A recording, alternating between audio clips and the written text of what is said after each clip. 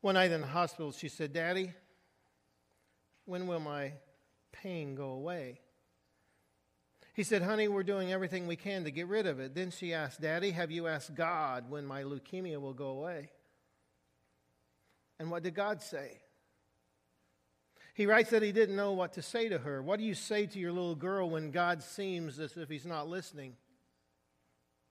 What do you say when the heavens seem silent? You know, some of the hardest things to handle are the times in our lives when God seems like he's just a million miles away and he's not answering our prayers. You see, God promised in his word to always be there, but there are times when it seems as if he is giving us the silent treatment. The psalmist writes, my God, why have you forsaken me? Why are you so far from saving me? So far from the words of my groaning. Oh my God, I cry out by day, but you do not answer. Job put it this way: if I go to the east, God is not there. If I go to the west, I do not see him. I was reading an article in Relevant magazine, and this is what the author wrote. He said, I'm not hearing God's voice very often, and by very often I mean almost never. Since I've spent much of my life encouraging others in their relationship with God, this can be very disconcerting. And it's made worse by the Christians I know who appear to have a direct line to God all the time. I mean, God's finding them parking spaces, sending them to just the right apartments, practically giving them a to-do list every week. So why is my connection different than theirs? How come I don't hear him like those people who apparently have coffee with Jesus every morning? You know, maybe that describes how you're feeling this morning. I mean, maybe you're wondering what's happened to your connection with God, because as far as your connection goes, he's just not returning your calls.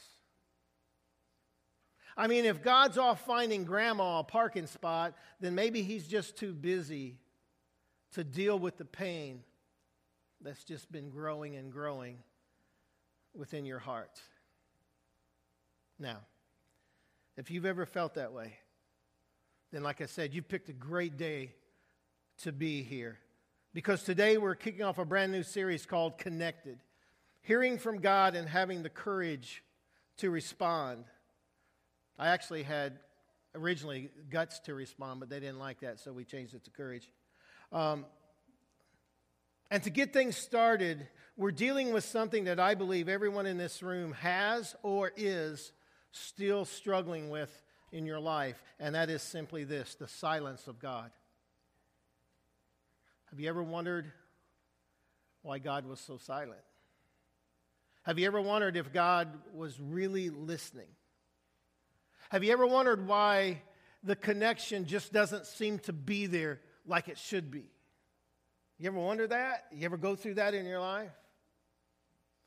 Well, today as we begin this series, I believe this is something that we need to focus on and get a handle on, because if we can get a handle on this, it is going to help us through the rest of this series. Let me tell you, nothing messes our connection up more than thinking God is not listening to us. Pray with me as we begin. Lord, I thank you for this time. And God, I thank you for what you have for us today. And God, just, give me the words, Lord. May you use me and speak through me today as your vessel. And may my words be yours. And may you bring us into a clearer understanding of our connection to you. It's in your name we pray. Amen. You know, few Christians have chronicled their struggle with God more honestly than C.S. Lewis. The famed author was deeply in love with his wife Joy, even though they met and married later in life. Not long after their relationship began, she was diagnosed with cancer. She endured a long and terrible season of illness before she died. Lewis wrote about his feelings following her death in a series of notebooks that were later published as A Grief Observed. His most telling observation was this: the silence of God. He wrote, "No one ever told me that grief felt so much like fear. I'm not afraid, but the sensation is like being afraid. The same fluttering in the stomach, the same restlessness. On the rebound, one passes into tears and pathos. I almost prefer the moments of agony. These are at least clean and honest. Meanwhile, where is God? When you are happy, you will be, or so it feels, welcomed with open arms. But go to Him when your need is desperate, when all other help is in vain. And what do you find? A door slammed in your face and the sound of bolting and double bolting on the inside. After that, silence." Like Lewis, I think many of us have experienced the silence of God. I mean, we cry out to Him, and there seems to be no answer. We pray, pouring out our hearts, only to hear the words kind of echo back without a reply. You know, few things are more damaging to a relationship than a sense of not being heard or responded to. It's as if we don't matter and that there's no genuine concern. So this is the question sometimes that is raised in our minds, I think, and that is, if God is calling for our soul, and if we are attempting to connect with Him at that level, then why is there still silence? Why is there still silence? You see, the problem is that we forget that the silence that we feel is not silence at all. Lewis later wrote these words. He wrote, "I have gradually been coming to feel that the door is no longer shut and bolted. Was it my own frantic need that slammed it in my face? The time when there is nothing at all in your soul except a cry for help may be just the time when God can't give it. You are like the drowning man who can't be helped because he clutches and grabs. Perhaps your own reiterated cries deafen you to the voice you hope to hear." So perhaps the most penetrating question we can ask is this: what happens when we call out to God? What happens? Well, what does the Bible say? Well, the Bible says basically three things happen when we call out to God. First of all, when we pray, God hears us. He hears.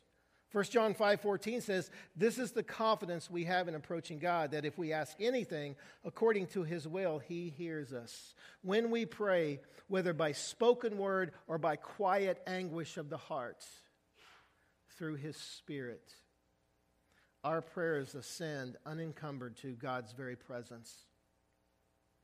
But that's not all, because the Bible also says when we pray, God cares. He cares. What we are trying to say through prayer is more important to God than you could possibly ever imagine. I mean, it speaks volumes to His heart. The Bible says in 1 Peter 5:7, God cares for you, so turn all your worries over to Him. Now, I love the emphasis here, because God is concerned not simply with His grand plan and grand scheme of life, but He is concerned with our worries. Those things that are important to us. When it comes to prayer, God's empathy knows no bounds.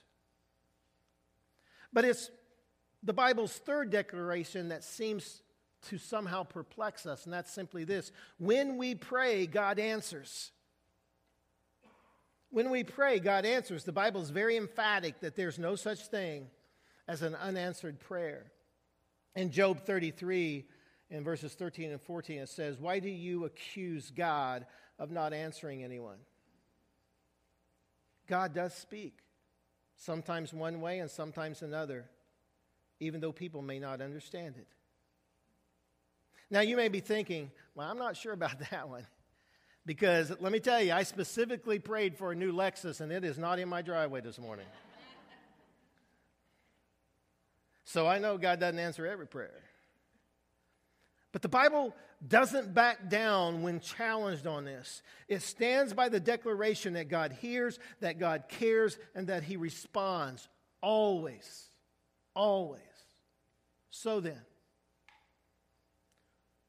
what's happening then with God's answers? What's happening to those answers when we don't feel them, we don't sense them, we don't hear them? What's happening with those answers? I think in our struggle with God's perceived silence, we must take into account an idea that is often very alien to our thinking, and that is this. Just because a prayer was not answered in the way we wanted it to be answered, or we thought it should have been answered, that does not mean that an answer did not come directly from God. Did you get that? Just because a prayer was not answered in the way we wanted it to, or the way we thought it should be answered, it does not mean that an answer did not come directly from God. Because God promises to answer every prayer.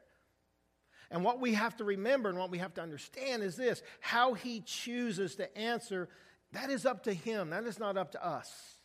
We don't set the parameters for God's prayers as far as the answers go. That's totally up to Him. So for a few moments and for the remainder of time, let me give you a couple of ways that God's response might be viewed as silence. The first is this: when His response is a no. When did God just simply responds with a no? I mean, sometimes God does that. Sometimes the answer is no. I mean, what we ask for, no matter how well-intentioned we are, may not be appropriate for us. It may not be the best for us. It may not be the thing that's going to strengthen us in our walk with Christ. And yet we often refuse to listen to God's no, insisting instead that God's just being stubborn, that God's just being silent. I mean, sometimes it's beyond our thinking to imagine that God would deny us anything. I mean, after all, God, look at us. How could you not answer my requests? Again, God cares deeply about us, and He hears every request, but that doesn't mean the answer can't still be no. Now, let me tell you, nobody loves my boys more than I do. I mean, Lucy and I are pretty equal on that, but when they were growing up, sometimes when they would ask for something, the answer they received for their sake was a firm no. I mean, that was the answer they got. More times than not, they didn't have a clue or they didn't understand why they got a no. After all, it makes perfect sense to them to stay up all night. It makes perfect sense to them to eat pizza for every meal. It makes perfect sense to them to invest a significant amount of my financial resources into the profit margin of the local mall, or to establish a secondary residence in Orlando. And so it is with our souls in relation to the prayers that we pray. We often make requests that can't be granted because they are not what's best for our lives. Here's what we tend to forget. Even though things may not be going the way we think they should, maybe it's because He's keeping you from a deeper, more lasting pain. Or maybe He's waiting to grant a greater blessing in your life. Here's something else that we tend to forget. God's no is seldom left to itself. When God answers no, it's seldom just left to itself. In other words, the answer often goes further than just a no. If we would just be open to it, if we would just realize it, if we would just sometimes shut up long enough to hear what He has for us. When Paul repeatedly begged God to remove his thorn in the flesh, the answer that he got was no. But there was more to the no. Because 2 Corinthians chapter 12, verse 9 says this, "But He said to me, my grace is enough for you. When you are weak, my power is made perfect in you. So I am very happy to brag about my weaknesses. Then Christ's power can live in me." You see, Paul repeatedly received a no from God to remove the thorn in the flesh. But God didn't just answer with a no. He went further and said, the no is for this reason. It's because my grace is sufficient. It's because in your weakness, my power is strengthened. And you were made strong. And we just got to remember and understand. You see, the purpose behind God's no and the ramifications it holds for our life are met by the direct presence and the power of God. When the answer is no, it's also followed with a confident assurance that He is with us, that He's going through it the same time we are, if we'd simply just trust Him with our life. And so there are times when the response is no, but we take that as silence. Another time is when His response is not now. Not now. You see, the problem is when we ask God for something, we are looking for it to happen immediately. I mean, in our minds, we have this predetermined timetable that doesn't include the words not now. Okay? Our timetable includes the words now, immediately, today, an hour from now, pretty soon. I mean, we want it when we want it. I mean, we're used to instant gratification. We can't imagine life without express lanes, ATMs, faxes, emails, instant messaging, and the list can go on. We're used to getting what we want when we want it, which makes later or not now only slightly easier to hear than no. But God's delay should not be confused with His denial, much less His silence. Because He always has reasons for saying not now. And we should greet such delays with trust and greet such delays with patience. Besides, we may not be ready for what God would say. The delay may have less to do with the timing of events. I want you to understand this. The delay may have less to do with the timing of events and more to do with the timing of our spiritual growth. Dallas Willard wrote, "We may have so little clarity on what a word from God should be like, and so little competence in dealing with it, that such a word would only add to our confusion, even when it would otherwise be entirely appropriate and helpful." In other words, there are times when I am just not ready to receive what He has for me. I'm not ready for what I really am asking. Because God needs to create, He needs to work, He needs to do a work in my life that brings me to that point. You see, there's something that He's doing in me that apparently must come before He reveals what He wants to do.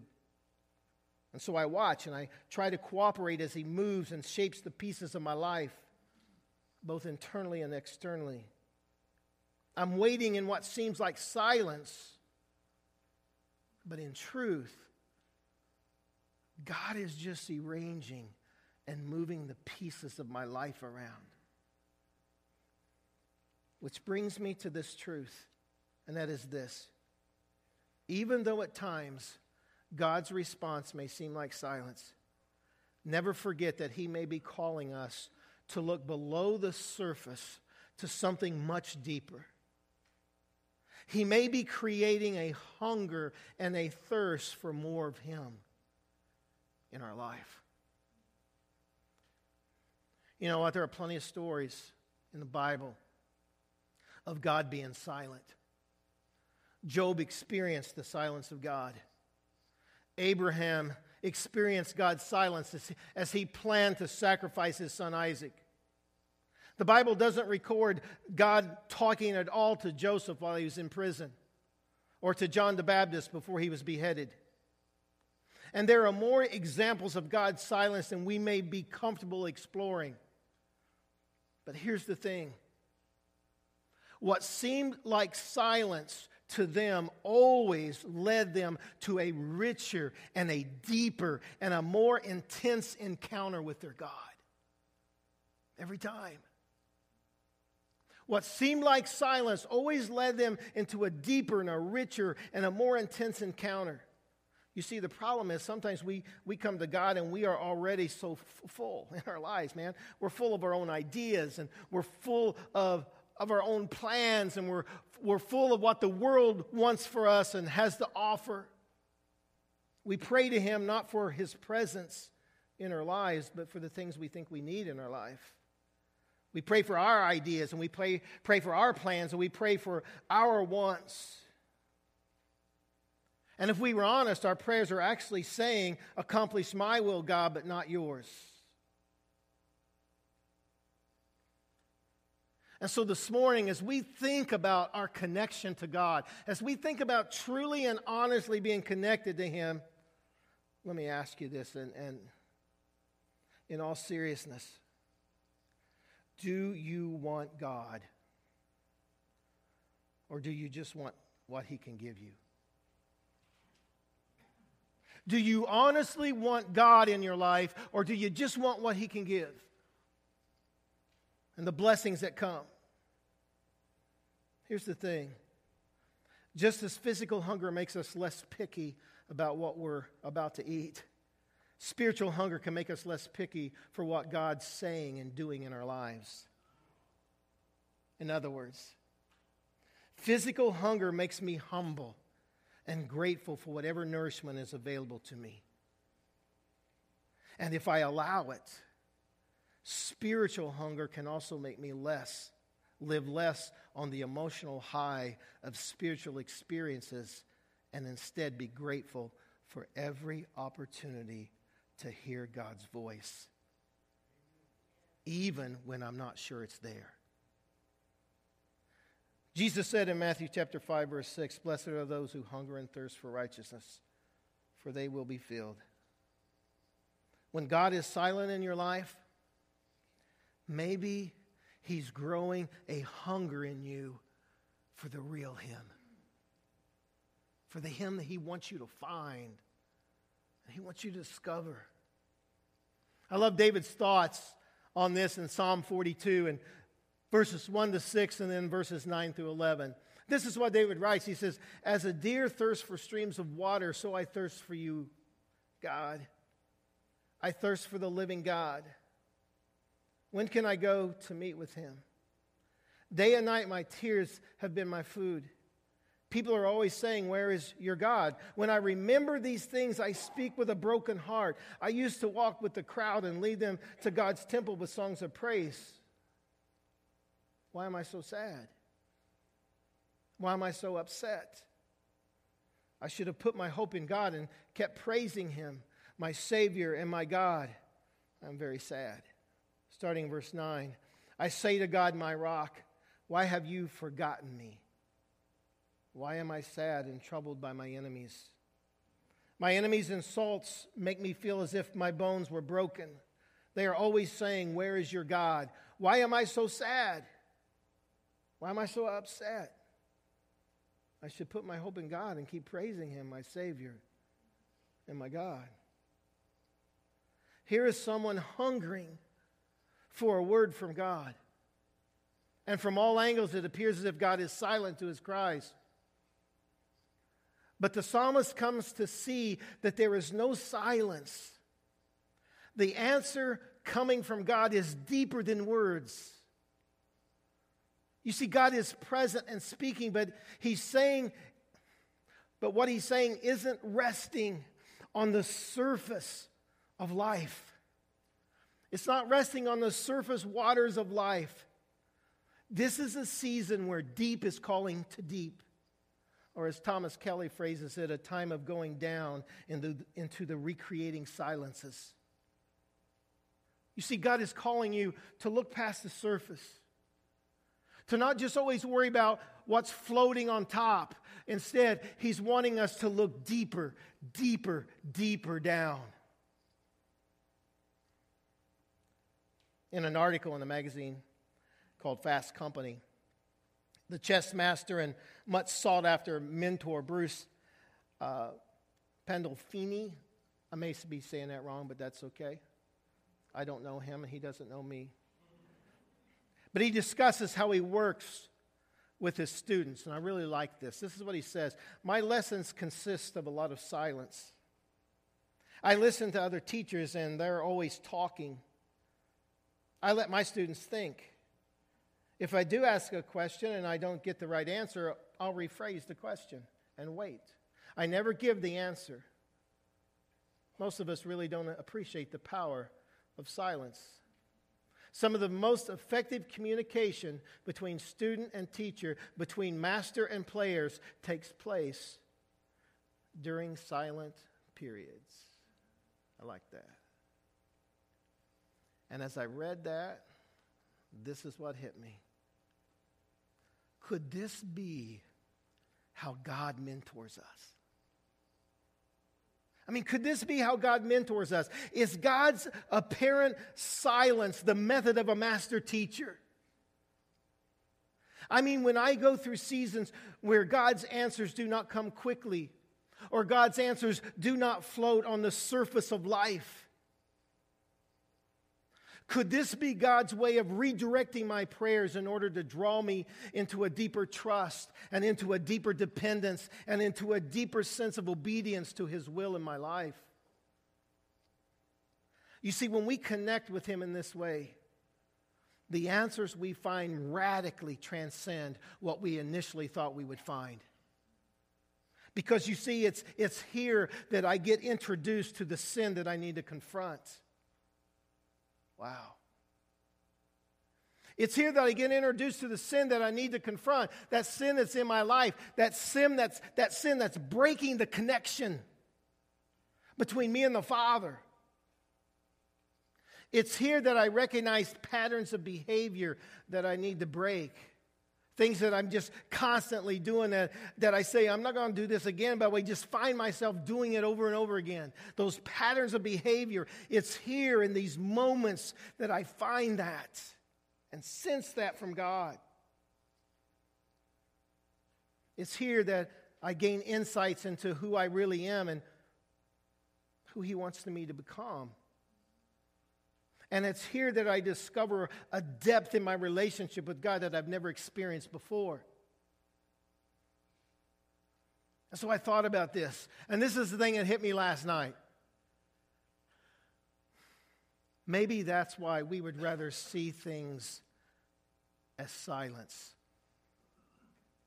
Because if we see these things as silence, then we don't have to deal with them. You get that? Maybe that's why we're content with just saying, well, God's just silent. I'm not really hearing from Him. Because when we honestly say, no, God is really dealing with me and working with me, then we have to begin to deal with the things that He's bringing out in our life. And it's a lot easier just to say He's silent than to deal. Here's the thing. God is calling each of us to something deeper than the surface issues of life. He's calling us to hunger and thirst for more of Him. I love this prayer by A.W. Tozer because it exemplifies this hunger of the soul. This is what he prayed. "O God, I have tasted Thy goodness, and it has both satisfied me and made me thirsty for more. I am painfully conscious of my need for further grace. I am ashamed of my lack of desire. Oh God, the triune God, I want to want Thee. I long to be filled with longing. I thirst to be made thirsty still." Let's reflect. In her book, The Hiding Place, Corrie ten Boom wrote about an incident in World War II that brought her to a trust in God that she had never had before. Especially when it comes to listening in the silence. Her and her sister Betsy had been sent to the Ravensbrück concentration camp by the Nazis. The barracks that they were assigned to were not only overcrowded, but they were flea infested.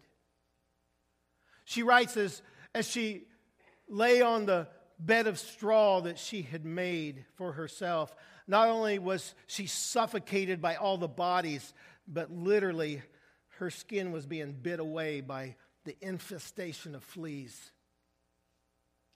And she was so frustrated that she complained to God. She just cried out, God, you've got to be joking me. Why all these fleas? Haven't I gone through enough, God?